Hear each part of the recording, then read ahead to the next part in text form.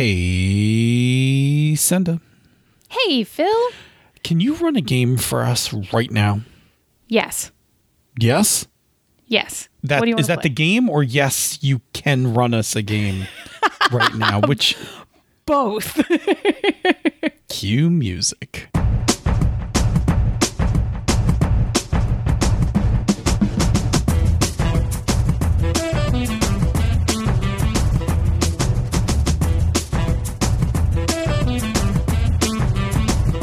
And welcome to another fine episode of Pandas Talking Games. I'm your host who has a couple folders of games that I can break out in a moment's notice. Phil. And I'm your other host, Senda, who also has games like that. We'll run yes for you. I will run you yes, and Love and Justice, and Damn the Man Save the Music, and there's a list. Well, I don't know. I feel like from the opening so far, we've hinted at what the topic might be. I think our more astute listeners might have caught on. But just in case, tell us about our topic for tonight. Yeah, so Curious Dabbler asked us on Twitter to talk about games that you can play with no prep. No prep. Hooray! Huzzah! Just to be clear, that's my favorite kind of game to run. That is the kind of game that I almost always run. I, on the other hand, actually, while I enjoy no prep, zero prep games, I am also perfectly fine prepping games as well. And in fact, depending on what I'm playing, I'm more than comfortable doing a little prep, medium prep, and sometimes for things like mystery, more prep. Yeah, there's actually games I don't run because I don't really enjoy doing the prep as much. And I'm not really practiced at it. I need some practice at it, right? But like, it's really interesting because then I'm like, oh, my comfort zone is like, let's not prep this.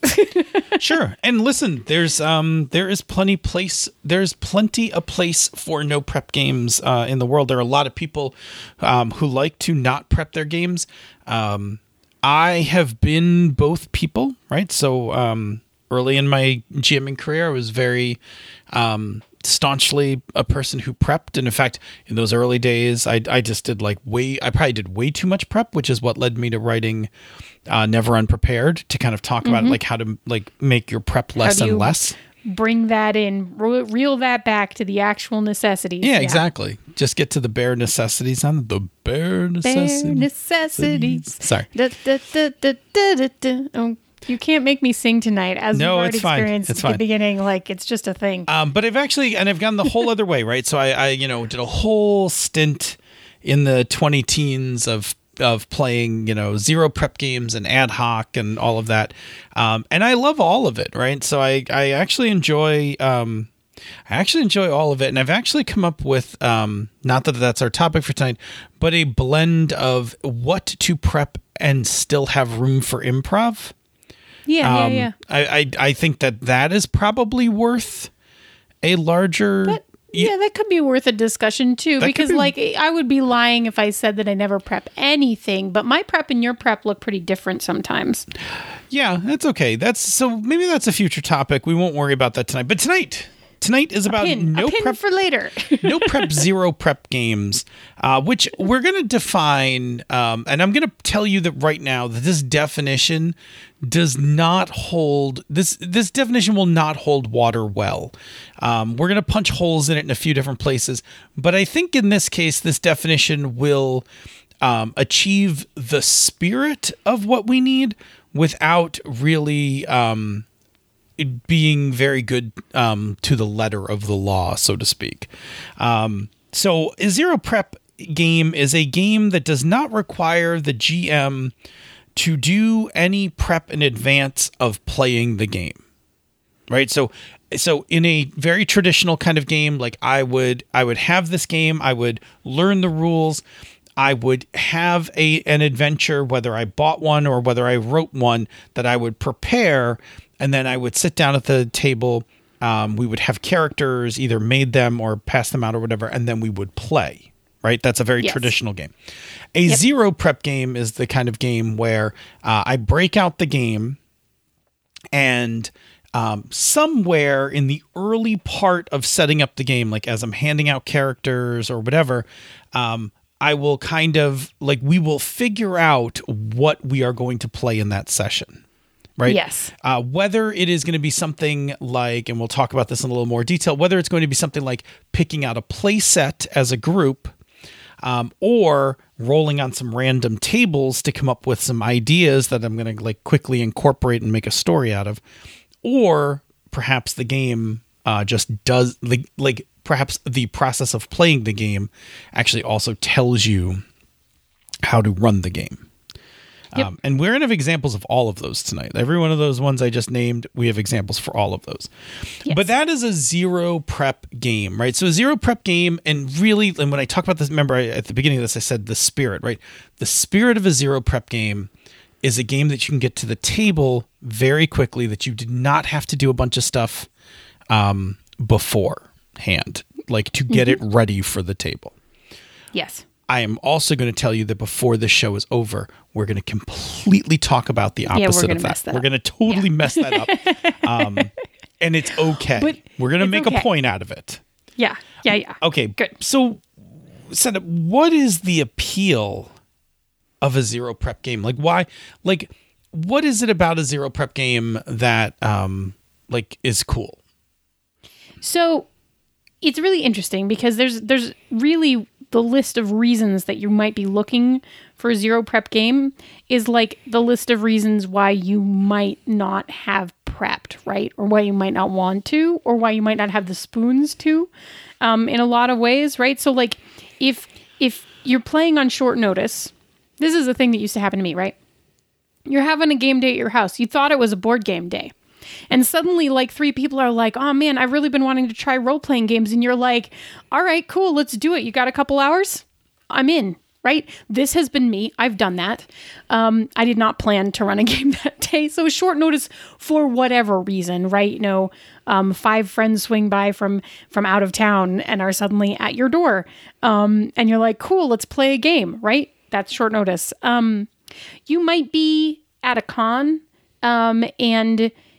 there's a number of ways this can happen at a con, right? Like you find yourself all sitting in the same corner and nobody has a game this slot and you're like, cool, let's just play something. Or you end up filling in a slot for a GM who didn't end up showing up. And you're like, cool, I can just run us a thing so that we don't all like go away disappointed.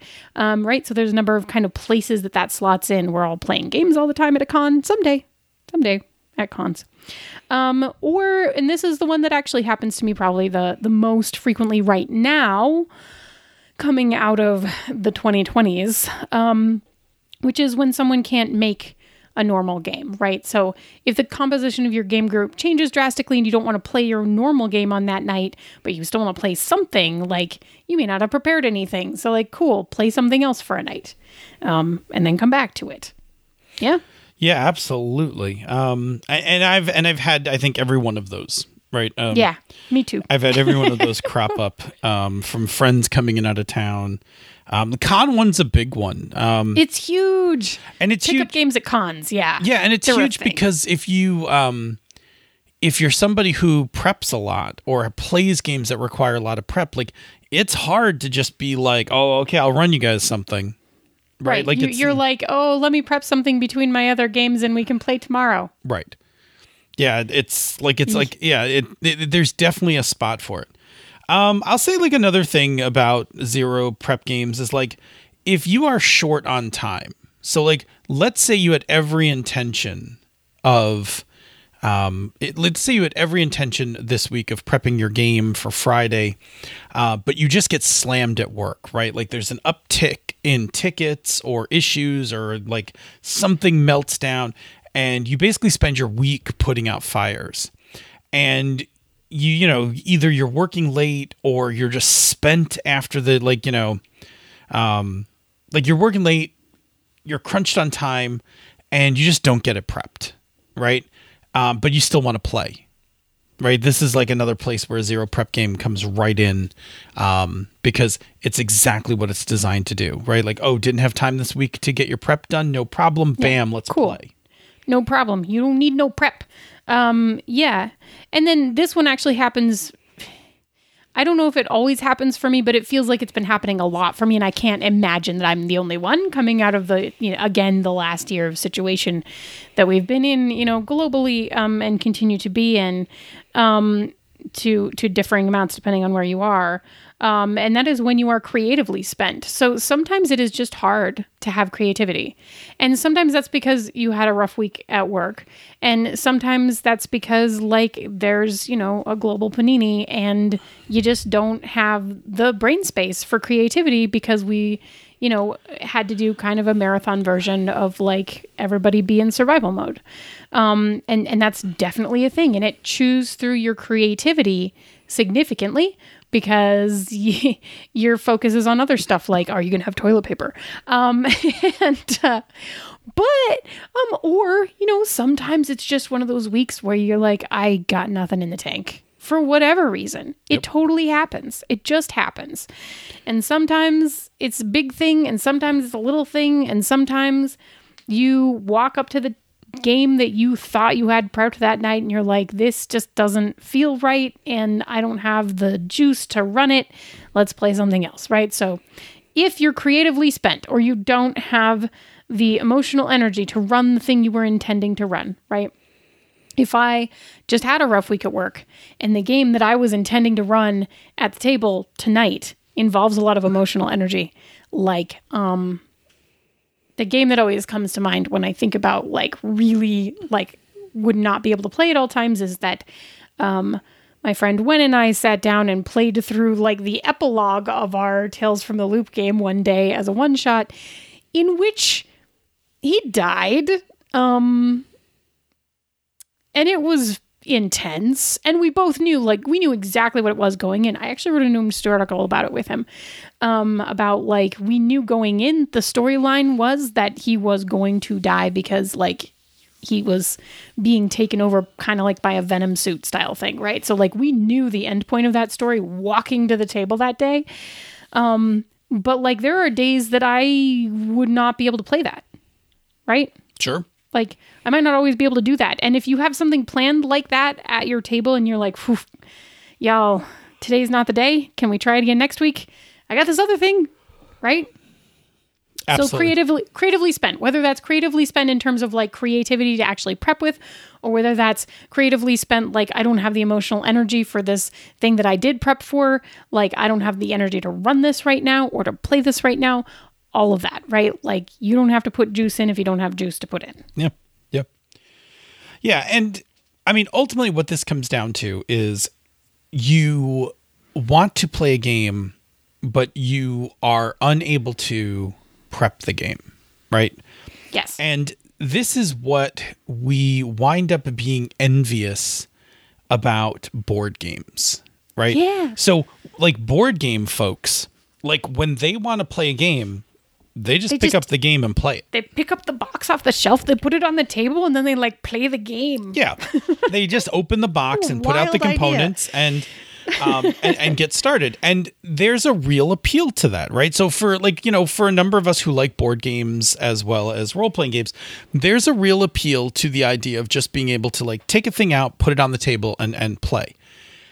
The thing is, and I like board games just fine, right? Board games and card games and things like that are great, but they're not role-playing. Yes, they're not. Right? So sometimes a board game is a perfectly good substitute for everything that we were just talking about here. Somebody can't make the normal game, and you know what? We're just going to play, we're going to just play a couple rounds of Bob Everson's Circle of Six game. Right. Or we're going to try and get our role-playing kicks out of line to each other and Sheriff of Nottingham talking about how many cocks are in our bags. Sure. Yeah. Can never have too many cocks in your bag. Never too many cocks in your bag. So those are perfectly fine. But then sometimes that's not what you wanted, right? It's not that board games are bad. It's just that you really wanted to be in a character and you really wanted to do some scene stuff and you wanted kind of that rush of the improv rush of playing off of people and things like that.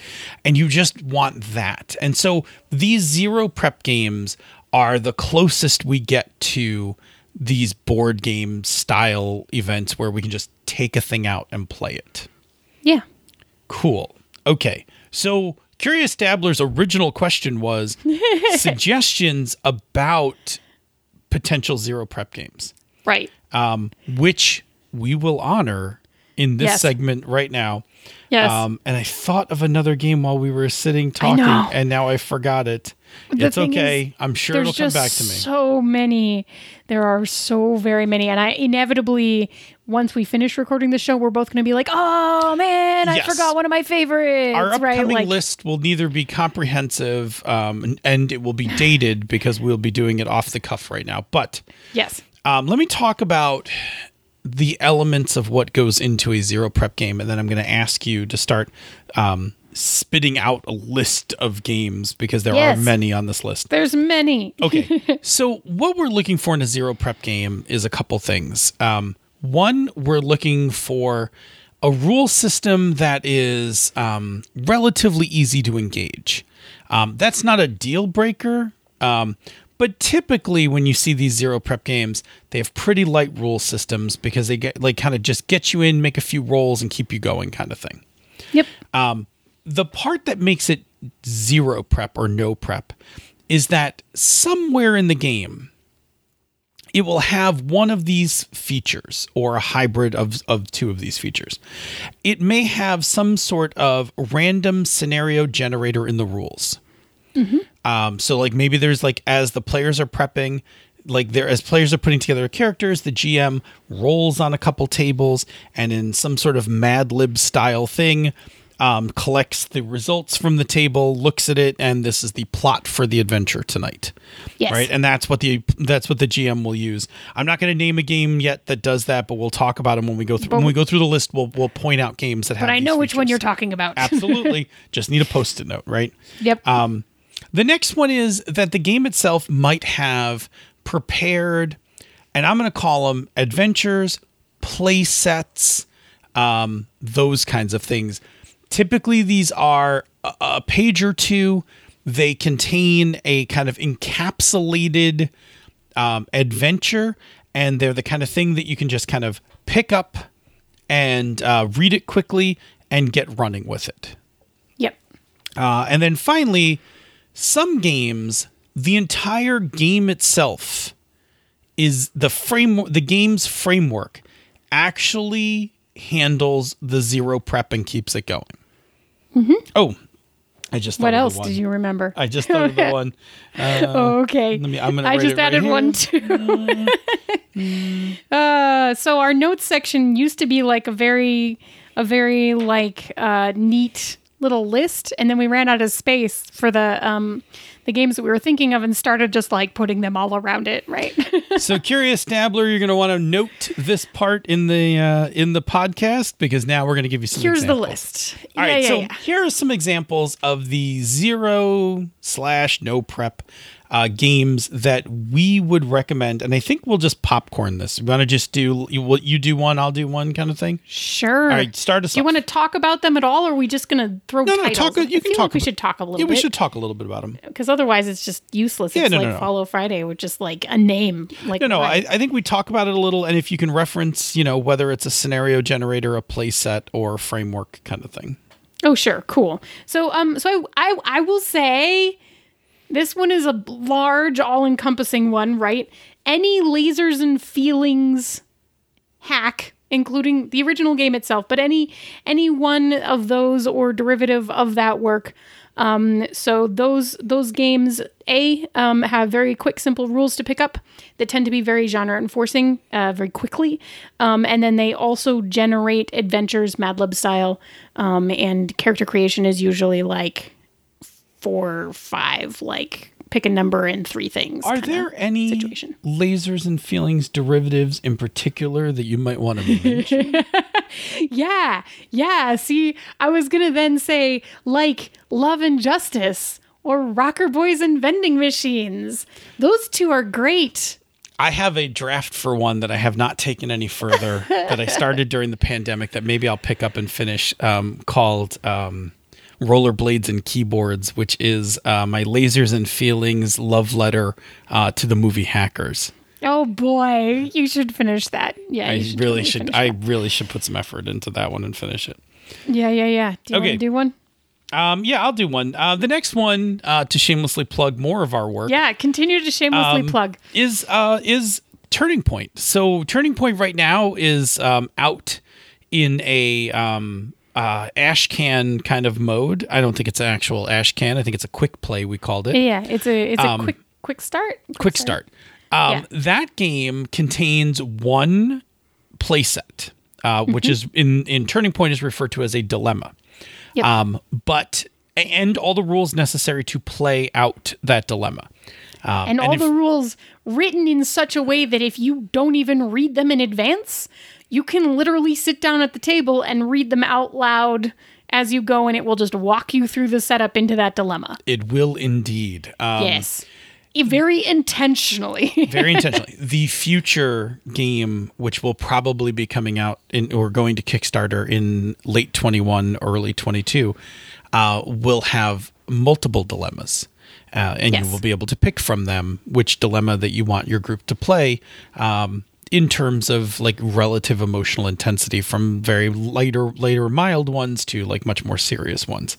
But yeah, Turning Point is a game that has that kind of modular play set idea. Next one. Yeah, I'm going to call out Damn the Man, Save the Music, which I'm actually running right now. But because my group is my group, it didn't end up being a one-shot. It was supposed to be a one-shot.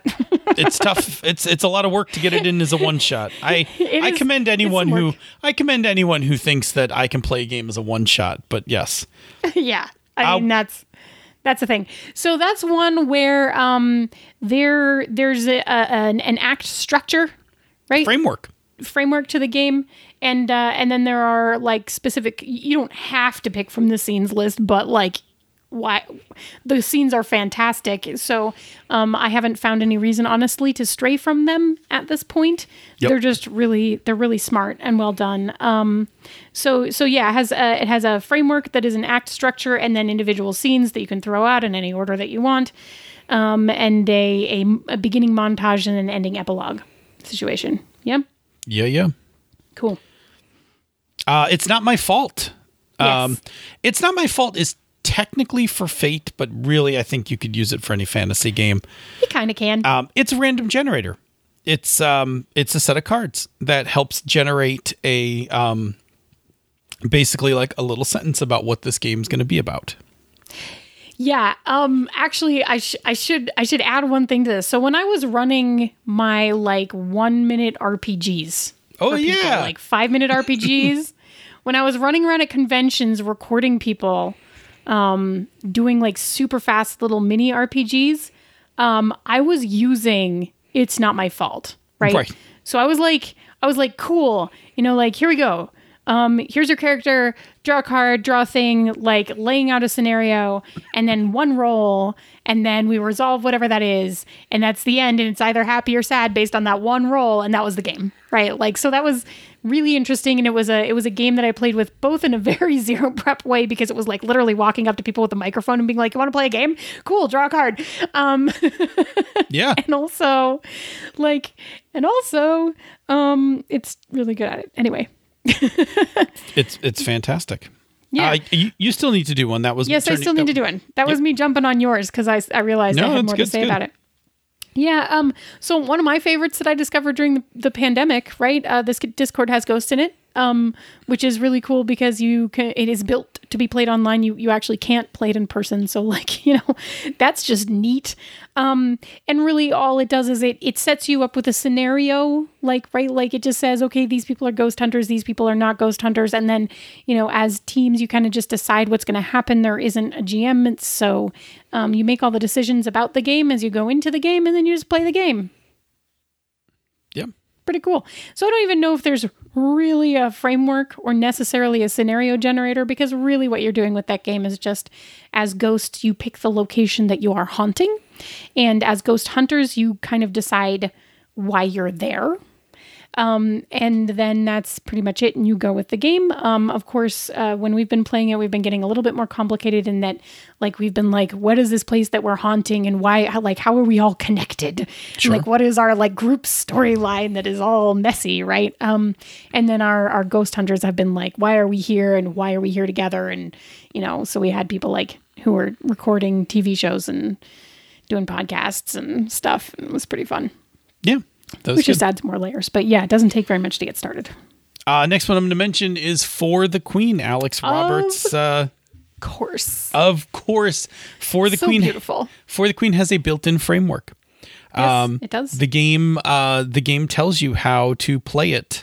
The cards direct play, and there's a card that triggers the end game. It basically runs itself, and it is a fantastic. It is a fantastic little role-playing experience. I like this one for convention, on the convention trail for so many reasons. One, it's small form factor. Two, you can actually modulate the game by how many cards are like in it. Yes. Three, it accommodates a reasonable number of people with very little prep, and it teaches itself, because if you read the intro cards, which you're supposed to do. Which you're supposed to do. It not only sets the game up, it actually teaches everybody how to play it. So it is great for sitting down and people are like, oh, let's play something. We got an hour and a half, what should we play? And then you're just like, but bam, you pull out the deck and people are like, oh, I've never played that before. And you're like, don't worry. No problem. Like rip it open and like start playing it, right? And everybody who's played it has had a good time playing it. It's really fantastic. And I've played it. I played it at conventions. I've played it not at conventions. I played it at Thanksgiving. Like, it's just, Absolutely. It's a thing that you just pull out and it's great. Yes. Yes. Pick another one. Popcorn Senda. Pick another one. Yes. Yes. Oh, yes. Yes. You said it already. It's yes. Yeah, so Win Rishal wrote this game called Yes that I really love. And it is a game that is very light and is basically mostly a framework, is the primary part of the game, in that it creates romances. It's a game about creating queer or unique romances with happy endings. So like there's a framework for it, and you follow the scene structure and you go through, and it's super quick and easy to get into, and it's great because romance. I'll pick another one. Fiasco. Yeah. Fiasco for me was like the watershed. I mean, there are obviously games that happened before this. For me in my own gaming career, Fiasco was really my first zero prep game. The play sets are what makes Fiasco. So this is one where this is a game where it is two things. One, it has play sets, and two, it has a built-in framework. Yes. Yep. It puts both of those together to create a unique experience every time you play it. The newer version of Fiasco is even more so. It's great. I believe the word I used a while ago when we saw it at Origins in its prototype is it is the weaponized version of Fiasco, where before you had to roll a bunch of dice and look on tables and things like that. Now they are sexy card decks, and you just put the cards out. And I believe, if I remember correctly, the cards even have like names on them something. They do. They have names in the corner. So you're like, what's in my hand? Just pick a name from my hand. Cool. Exactly. Oh, it's great. Yeah. Yeah, it's the weaponized version of the original game. I love the original game. I have not gotten to play the new game. You did, because you played it on Sasky. I did. I It's did on my not shelf. because mine arrived during pandemic. Boo. And that is a time when I was unable to. But now, as we're coming out of pandemic, I actually am play it looking again. forward to having some friends over and maybe playing a little Fiasco. Yeah, All right, yeah. Hit up another one. Yeah, I'm gonna mention Our Traveling Home, which I'm not exactly sure about the timing, but gosh, I know that shipping is in process. So like if you want to get in a pre-order on that one, now's the time. You should probably check it out. So Our Traveling Home is a framework of mini games that creates a Studio Ghibli Howl's Moving Castle style of story, found family and queer relationships. It's really fantastic, but really what it does is it basically gives you a series of scenes in Act 1 and Act 2 framework, right? And you play through the scenes.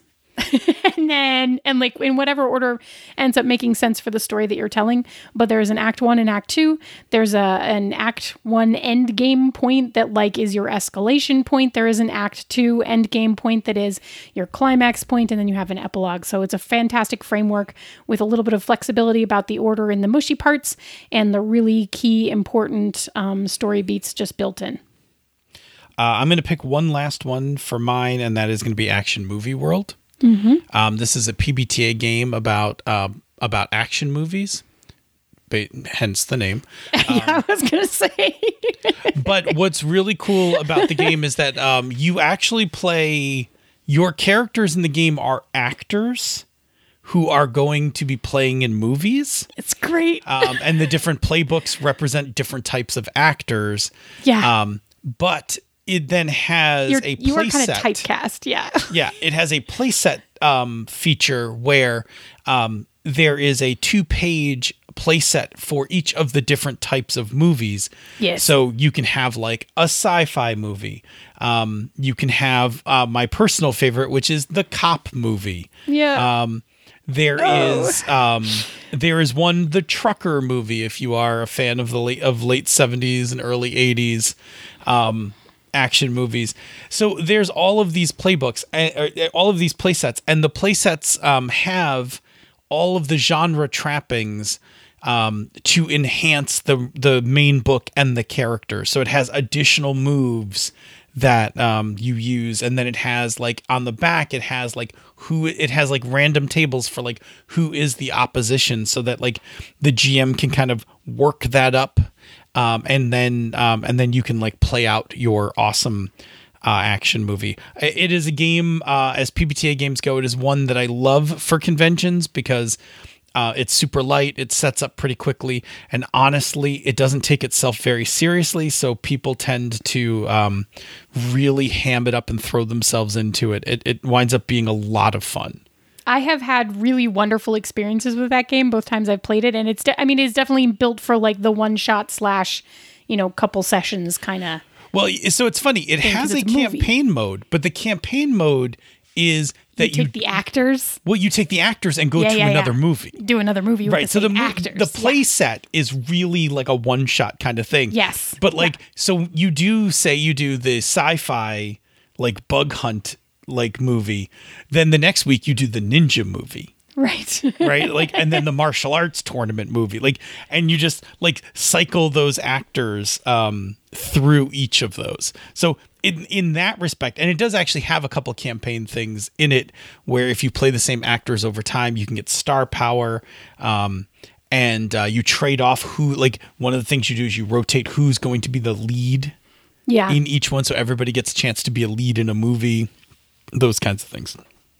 All right, give me one more. One last one. A recent one. A recent one that that we haven't finished. We haven't finished playing yet. I played through once with my crew, and we are in the middle of a game of that we will come back to at some point. And that you talked to Jamie and Jason about on the Misdirected Mark recently. Hey, Once More Into the Void.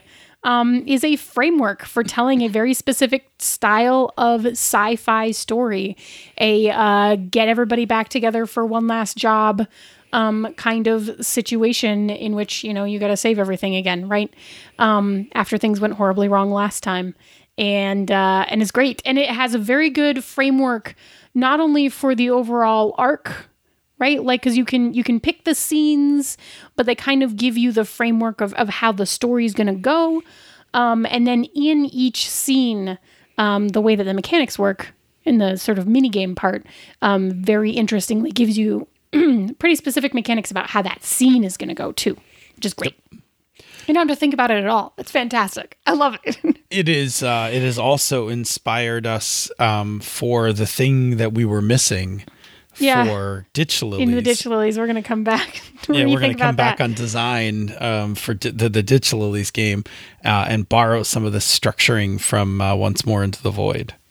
So yeah. Well, so the key thing about talking about zero prep or no prep games is that, in all honesty, like, there's so many, and we really could, each of us probably sit here and list off like another 10 to 20 more without even thinking about it too hard. But we're not going to spend the entire rest of the episode doing that, because there's a lot of them and they're all amazing and you should play them. And it gets dated. And so these are all fantastic, right? Like, these are all ones that I would say solidly, like, if you don't have any of these in your repertoire, like, look these up, because one of these or more of these is going to resonate with you. Will like, fulfill what you want. Yeah. And they each do something different, right? So for as serious as Turning Point is, Damn the Man, Save the Music is not. Empire Records. Yes. And, where Fiasco is, often very dark humor, Our Traveling Home is like very pure. Right? Yeah, it's so sweet. Exactly. It's so sweet and pure. So, so by all means, hit up this list, check them out. And if you have suggestions and you want to tweet them at us, like, of other games about that are zero prep games, feel free. We are always on the hunt for picking up new zero prep games. I want to hear other people's favorites. Those are some of ours. Okay, we're going to take the last couple minutes of this episode, and we're going to talk about making a game zero prep. We're going to take our definition and break it. Murder it. That's what we're going to do. Right, because here's the thing. When we talk about those con situations, friends coming into town, those kinds of things, sometimes, like, we want to play, like, sometimes our comfort zone is a game that is not made for zero prep. Right. But we would still love to be able to, like, quick drop it on the table. Yeah. So there's a way to do that, but it involves prep. Now, here's the difference, right? It involves prep at some time in the past, not specifically prepped for a particular event. So it therefore doesn't completely violate our definition. It only makes it mushy. But it does kind of, like, also maybe it doesn't count. But it is important, because there are times where you want to bring out a game, like in a like sitting around at a con, and you would like to play it, but it's normally a game that kind of, like, relies on prep. So here you can actually just make your game zero prep by going through and preparing some of these things. Do you want me just to kind of run through some of these, and you want to just, like, bounce comments off of me? Yeah, sure. Go for it. So firstly, characters, right? So if your game that, like, if the game that you're talking about that you're really grooving on has kind of an involved character system, then what you're going to want to do is just make some pre-gens. Yes. So, this is the summer of delight for me, right? Like, I was sitting at my desk working, and my child came running back from his friend's house and said, "Mom, I need you to print me out some pre-gen D&D characters. I'm going to go run 5e." And I said, "Okay." Yeah. I went and I found some, and I just printed them out like a random selection and handed them to him, and off he went. Yeah. And it was like such a proud mom moment. Yeah, absolutely. Right. And so, like, but normally, like, if you're going to, like, play D&D, like, you have to go make a character. And if your character is not first level, then it's a whole then thing. It's even right. Then it's even more. And if you're doing, like, I mean, like, back in the day, and I mean, I don't play anymore, but back in the day, like, when I was doing Pathfinder, like, a lot of work went into, like, making a 10th level character. Right.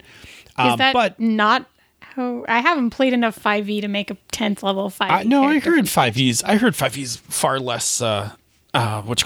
Far less intense in terms of building characters up. I mean, let me just say this. For Pathfinder, I did all my stuff using Hero Lab, right? Like, I used software assisted Pathfinder. But anyway, I just started at level 1 and, like, kept going. No, I get you, but that's where Hero Lab's great, because it handles all of that and then makes you the character. Times, but right, then makes you the character sheets. Anyway, so you should pre-gens. Pre-gens if your Pre-gens. game has intricate character generation. Yes. All right. The next part, I'm going to jump over my own notes here. Mechanics.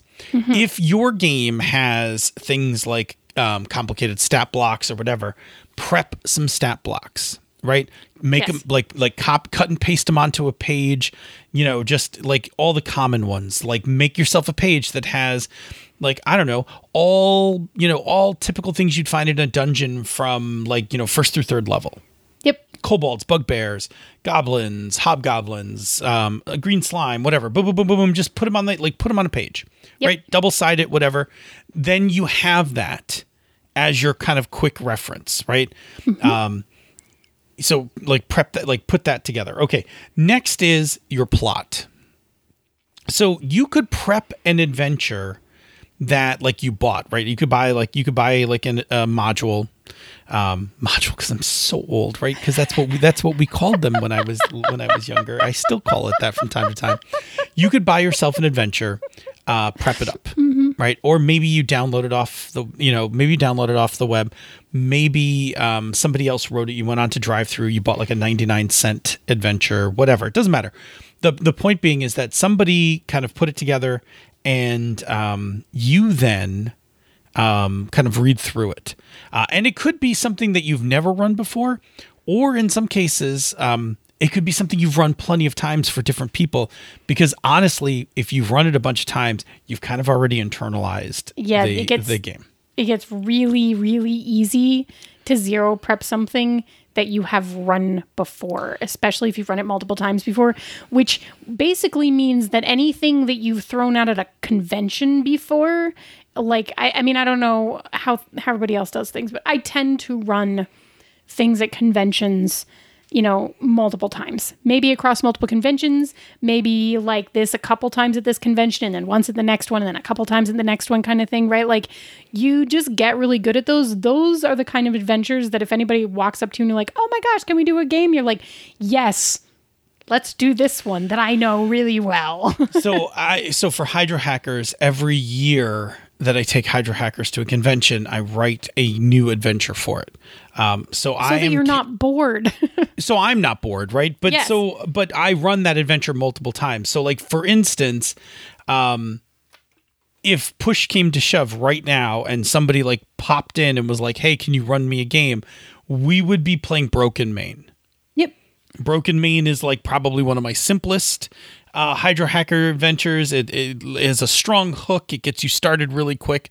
We can whip up characters and then we can start playing within 30, 45 minutes. We could be well into our first scene. Okay. Yep. The other thing you could do is you could get for your game that your game that you love to run, you could buy or build a random adventure generator.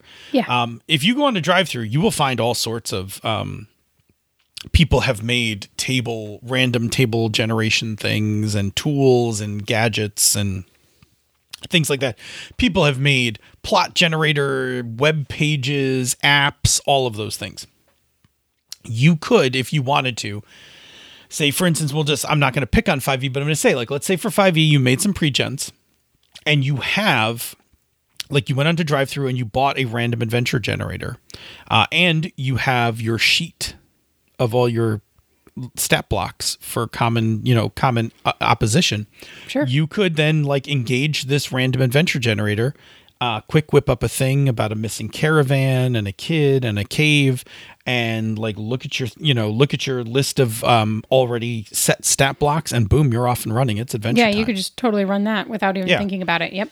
And that becomes a very much a zero prep style game, because you did the work a couple months ago just to have it in your kit just in case, right? Yep. And here's the thing: when pre-pandemic, I had a few games like that in my convention kit. Yeah. Prepped and ready to go. They were not zero prep games, but I had one or two games kind of prepped from previous times that I've run it. For instance, my Dungeon World Dangerous Space Jail adventure. Yeah. Right. Dangerous Space Jail is definitely not a zero prep adventure, right? It's like a full adventure kind of thing. But I had run it a whole bunch of times, internalized it. So like I had all the Dungeon World stuff necessary that in a folder in my bag, so that if people were like, oh, I want to play something fantasy, I'd be like, here we go, Dangerous Space Joe. Yeah, bring it. Let's do it. I will say that another one that I always keep a stock of material for is Swords Without Master. Heck yeah. I have a Pinterest board Yep. of fantasy art that is the my GM inspiration for an adventure. And all I need to do is, if somebody wanted to play it, as long as I have the materials together, and that's going to be my last thing in a second, as long as I have my materials with me, while I'm getting that stuff out, I can quickly open up Pinterest. I can zip through. I can just pick an image. Yep. And think about it for a second and be like, cool, this is our Eidolon for tonight. Yep. All right. And then lastly, put all this stuff together into like a folder or kit, right? So the more intricate your game is, like for instance, for 5e, you don't really need that much. As long as you have access to the rules and, you know, maybe that reference table of stat blocks or whatever, you can get going. Maybe you want to have some random dungeon, you know, either cards or tiles. I have some dice that make random dungeons if you roll them or not. But for instance, for Fate, I actually have a little plastic box that has in it Fate dice, Fate tokens, dry erase index cards, all wrapped up. And then I keep that in my bag so that if I want to just play a zero prep game of Fate, I can just pull this box out, you know, open it up, and in it is all the components necessary to run the game. Yeah. And what you'll find is that some of like a lot of the other games that we mentioned have very light components. Yes. Right? Zero prep, like a lot of zero prep games have very light components. It need very few things. They need like some 6-sided dice and some things printed out from those games. Yep. Sometimes a deck of cards. Yeah. Fiasco being the exception. Fiasco is actually a box set, but that's, you know, pretty simple. Just put the box set in your bag. Yeah. Same thing with For the Queen, but that's just a small, like that is just a small deck of cards. Yep. And very portable. Yes. Although I will say, and I love the design of that game so much, and I love the packaging, but I cannot Can't get it to stay closed. You can't, that box will not stay closed. So I always have to take the For the Queen box and put it in a pouch. Yeah. And keep that zipped up in my bag. Because as you slide it open, you reveal the art underneath. It's magnificent. It's amazing. Yes. Yeah. It's magnificent, but also the box does not stay closed. Right. So it either has to go in a very small pocket where it can't open, or you need to put it in a pouch where it can't open or do any harm. Okay. To back it up, you can make a game a zero prep game if you do the work to prep it, right? Yeah. So it sounds counterintuitive. But what I didn't want to do was just list a bunch of games that were designed to be zero prep and then be like, well, if you don't play one of these, you're screwed. Ha ha ha. Because you're totally not. Yeah. But it is going to require you doing a little work to make it zero prep. Right. But it is something that once you do the work, you kind of just have it for whenever. Oh, yeah. Once you've done it, you can just take it with you con to con, or, you know, just have it friend as a set. Group to friend group. Yeah. Yeah, it's great. So it is a little bit of time investment up front to do that legwork. But then after that, it becomes this kit that is something that you're like, cool, just go. Yeah. Awesome. There's one other thing that I'm going to mention. Okay. Sorry. What is it? I'll be very quick.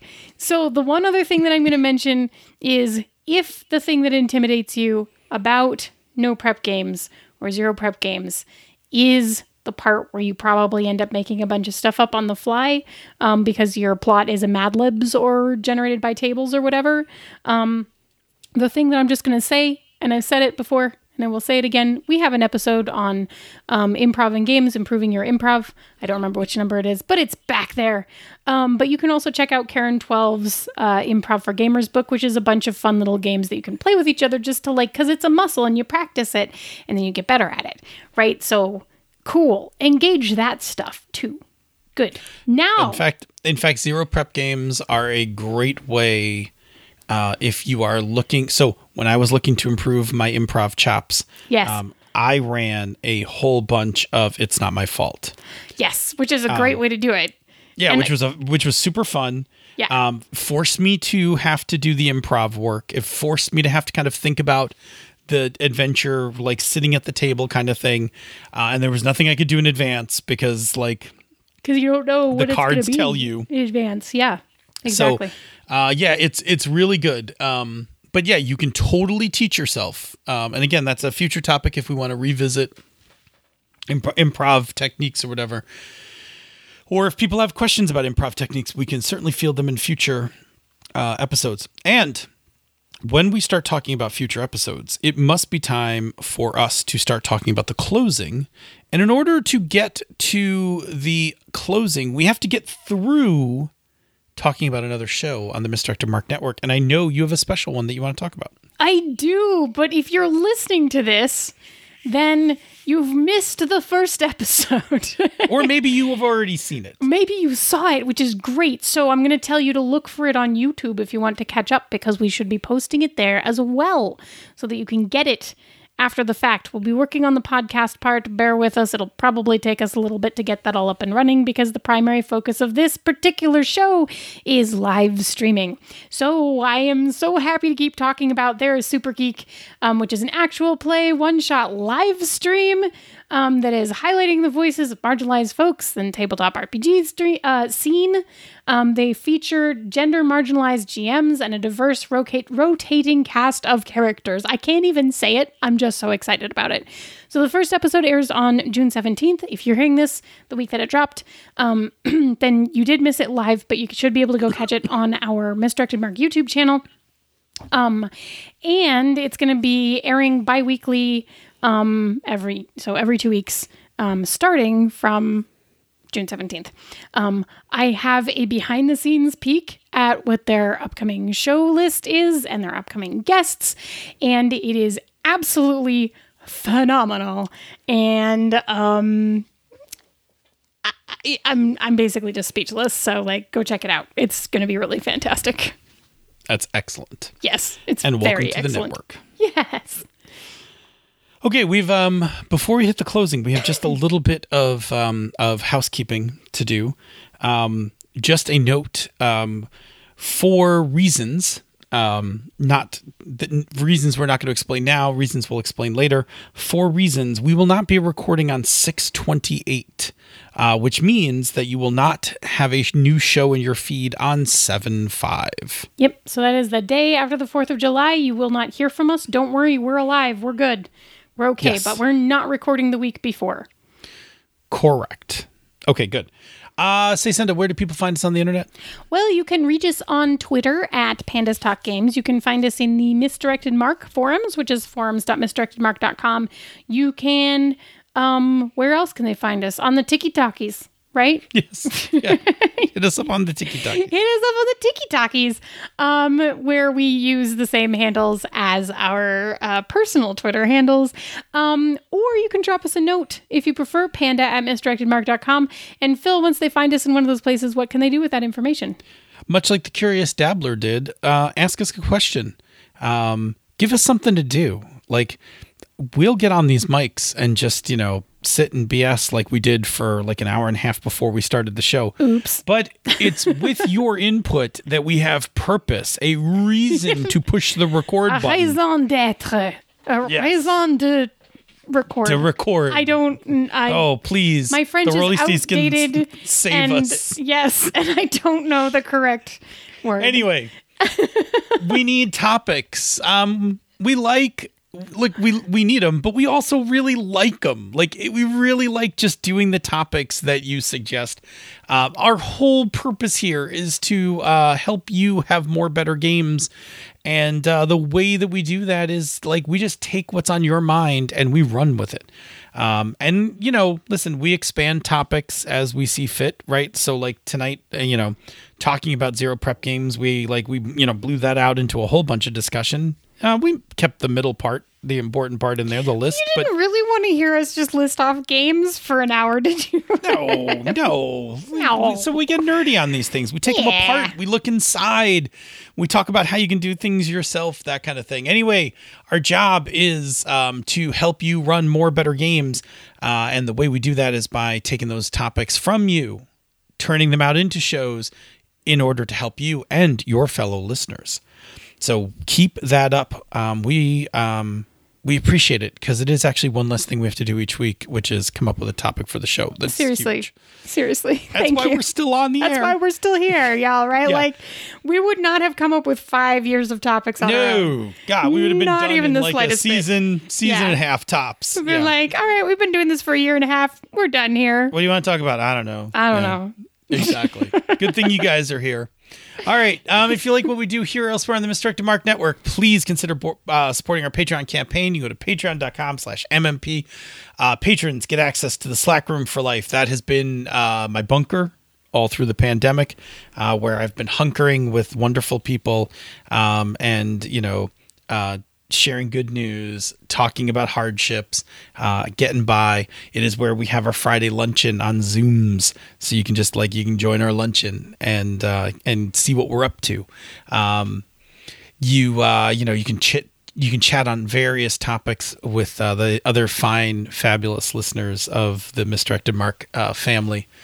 Even I make an appearance there every now and then in the chat room and stuff when I'm not super busy at work. Anyway, you also get the Bamboo Lounge from this show and the after show from the Misdirected Mark. Those aren't too shabby. And listen, when we come out the other side of this pandemic, and it's getting close, we'll be in the position to give you guys some stuff that we make when we start making stuff again. I'm excited about it. I haven't been excited about it in a long time.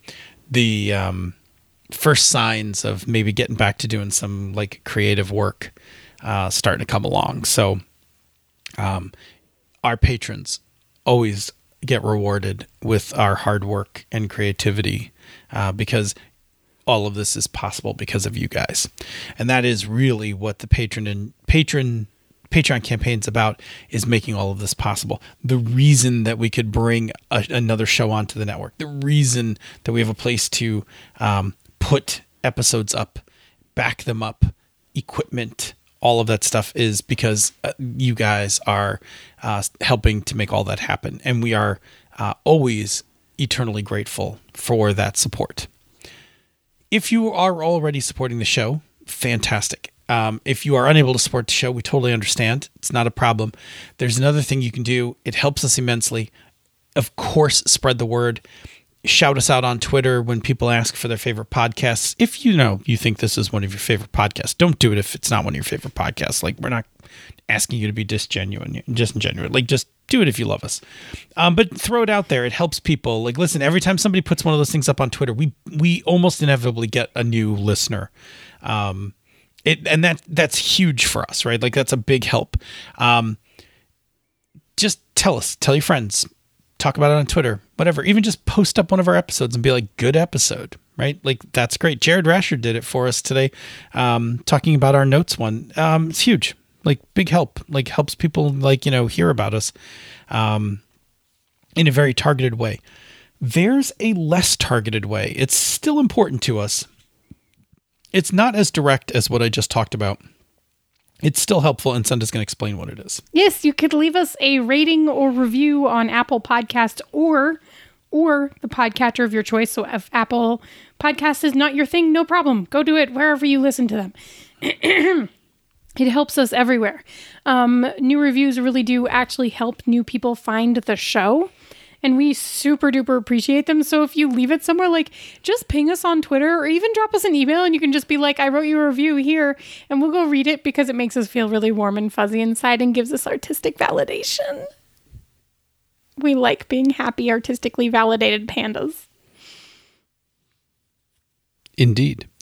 Say, Senda, show me what Zero Prep game you're going to run for us. I'm in the middle of running down the midst of the music. Show me what you got. Show me what you got.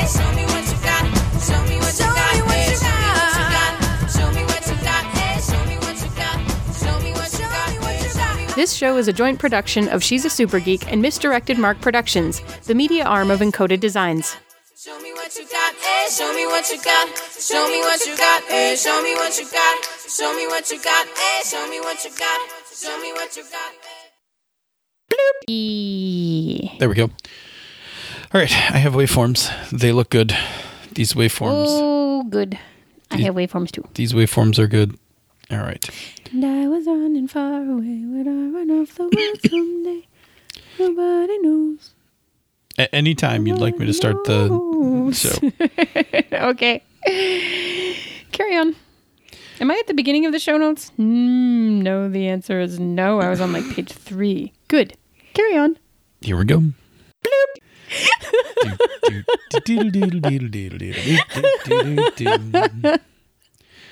Wow. No, I'm just going to keep laughing. You just keep singing.